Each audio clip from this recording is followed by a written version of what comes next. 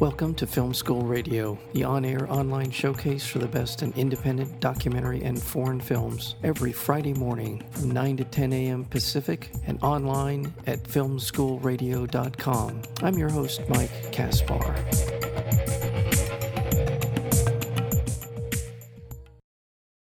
Award-winning documentary After the Murder of Albert Lima tells the story of a son obsessed with capturing his father's killer. Paul Lima has spent over a decade seeking justice for his slain father, Albert. Though convicted, Albert's murderer has remained free in Honduras after years of a legal system failing him. Paul takes the unorthodox step of hiring two bounty hunters to travel with him to Honduras to track down and capture his father's killer. Wow, this is quite a remarkable film, and on a lot of levels, but not the least of which is the courage not only it took on Paul's part to go down to Honduras, but on the part of our filmmaker that's joining us today, Angus James, who is the director, as well as, I believe, the producer of the film. Angus James, welcome to Film School Radio. Thanks, Mike. Thanks so much for having me on. You're very welcome. How did you get to know Paul Lima?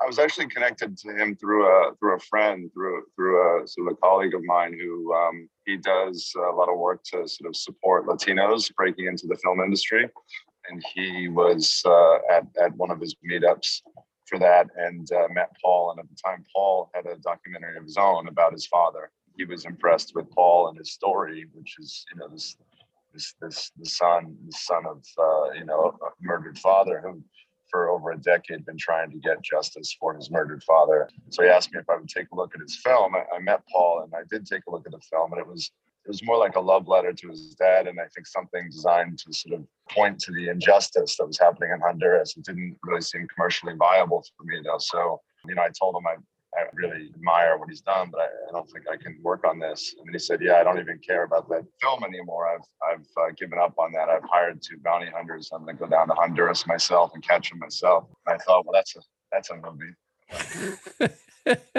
And you are right. So Paul says, I'm going down there. I'm taking a couple of bounty hunters with me. And you said, okay, this sounds interesting. This is something I do want to talk about. And that is, because we're seeing the ramifications of the political, social unrest in Honduras, El Salvador, Guatemala. We're seeing it every day now. We have been for years, but particularly with Honduras, and I don't want to take too deep a dive into this, but we, the United States, supported a coup, a military takeover of Honduras back in the Obama administration under Hillary Clinton. And this has had tremendous ramifications. It was already a country in sort of disorder, but it really has sent Honduras down a dark place. Yeah, no, I agree. I mean, I think the United States has to take a hard look at its, involvement in other countries and, its influence. I mean, one of the things Paul did with this film was that he had, figured out who killed his father. There was multiple witnesses to that murder. He got Oral Coleman arrested. But Oral would just sort of walk out the back door. And then he appealed all the way to the Honduran Supreme Court and won, but still nobody would arrest him. And so he went to the Senate, he went to the United States Senate, and he lobbied for them to set up a task force through a bill to go after murdered Americans. About 35 to 40 murdered Americans in Honduras every year. And so, Paul was really intimately involved in not just getting justice, trying to get justice for his father, but he, through his efforts, set up this task force, and several dozen Americans have been murdered. Their killer has been brought to justice because of, in part, the work he's done, and part of what Paul was saying to everybody that it would listen to him is that, look, the United States gives all this money to Honduras, and why aren't we holding them, accountable, and why isn't the United States accountable to its participation in this? Yeah, thank you, because it's a part of the film. It's an important part of the context. The country you find yourself in Honduras is a dangerous and unstable and corrupt place, and so almost anything can happen, which adds a whole nother level of intrigue and danger to this. So Paul says, "I'm heading down there. You want to come?" You say yes. Did you know just how dangerous it was before you went down there, or did you? What was your sense before you hit the ground in Honduras? Paul and I got to know each other over a period of about 6 months after we were introduced. He had been planning to try to figure out the best time to go down. He had made contact with an American couple who were retired to this island, Roatan in Honduras. But they suddenly had to leave. They were going to arrange to get him some guns and this drug called Haldol, which you can as it temporarily knocks out someone so they could subdue him if they needed to. And this couple had a murder attempt on them, and then just suddenly someone walked up to the car of this American who pulled the trigger, went at the window, but he was able to duck and move out of the way and then drove away. So suddenly that couple now had to flee the island. They had to leave. So we knew that story and we knew how dangerous it was. We also, Paul wasn't as prepared and everybody wasn't as prepared as they would have been if we had gone in a few months when the plan was. But the icing on the cake of the whole thing was 2 weeks before this, there was an article on NPR came out about the mass corruption in Honduras. And as a result, Honduras had disbanded its national police force. So when we were going down, it was not just, had listed as the murder capital of the world and it was as dangerous as always, but it was even that much more lawless at the time. So yeah, we had a sense of how dangerous it was going to be, but I think not until you're there do you really understand it. And specifically with this group of this organization of people we were going after, they were sophisticated. They had sophisticated lookouts on the island. They sort of, I wasn't expecting that as much.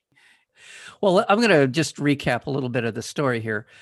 Albert Lima was a businessman, kind of an investor who seemed like a good-hearted person who was trying to help out a family. It was a bakery on this island.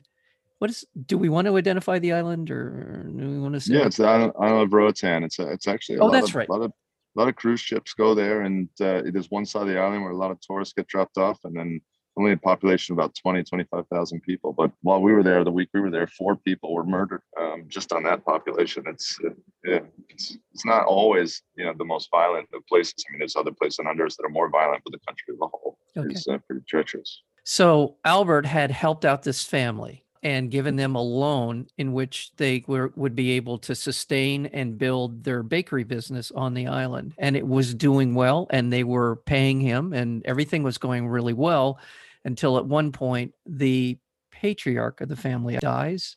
And then suddenly things change dramatically. Albert goes down there to see if he can figure out what's going on. If I'm mischaracterizing any of this, please let me know. And it's at that point. Go ahead. So Albert's power of attorney.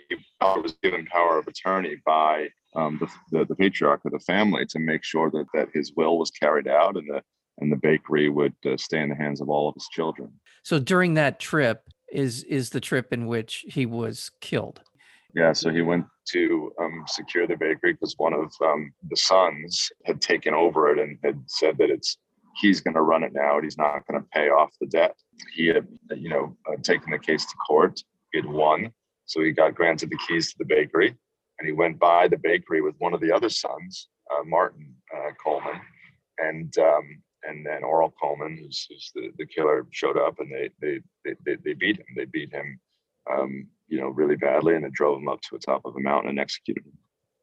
Right. And it was some time before they found his body, which adds another layer of kind of anguish that Paul and his family, the Lima family, goes through. The mother was very distraught, obviously, for all the reasons you would expect over all of this. But the fact that they can't find the body for quite some time, and the fact that justice, while if there had been any level of investigation into this real investigation, well, it was obvious. It was a fairly obvious case as to the perpetrators, at least narrowing it down to a few different suspects in this, but pretty obvious otherwise. Many years pass, and Paul's trying to find justice, trying to get justice out of the Honduran judicial system. Failures at different points, although you said at many points along the way, it seemed like they were close to getting what they wanted, right? Yes, yeah. He kept thinking that, the end was near, that he was about to get justice. I mean, this went on for 13 years. Yeah. Well, I don't want to say a whole lot more because it's really a compelling documentary film. There are so many elements in once you get to the island of Roatan, where it goes from a family's story of trying to find justice to survival. Pretty much shifts to a are we going to get out of here? And wow, it is a story. So the film is opening on Crackle which is a wonderful site, by the way. People should be checking this out. Crackle.com to find out more about the film, about a lot of different projects and films. March 18th, be looking for it. The film, again, is called After the Murder of Albert Lima, and we've been joined today by the director of the film, and that would be Angus James. Angus, thank you so much for being here. Thank you so much for having me, Mike. Really appreciate having me on.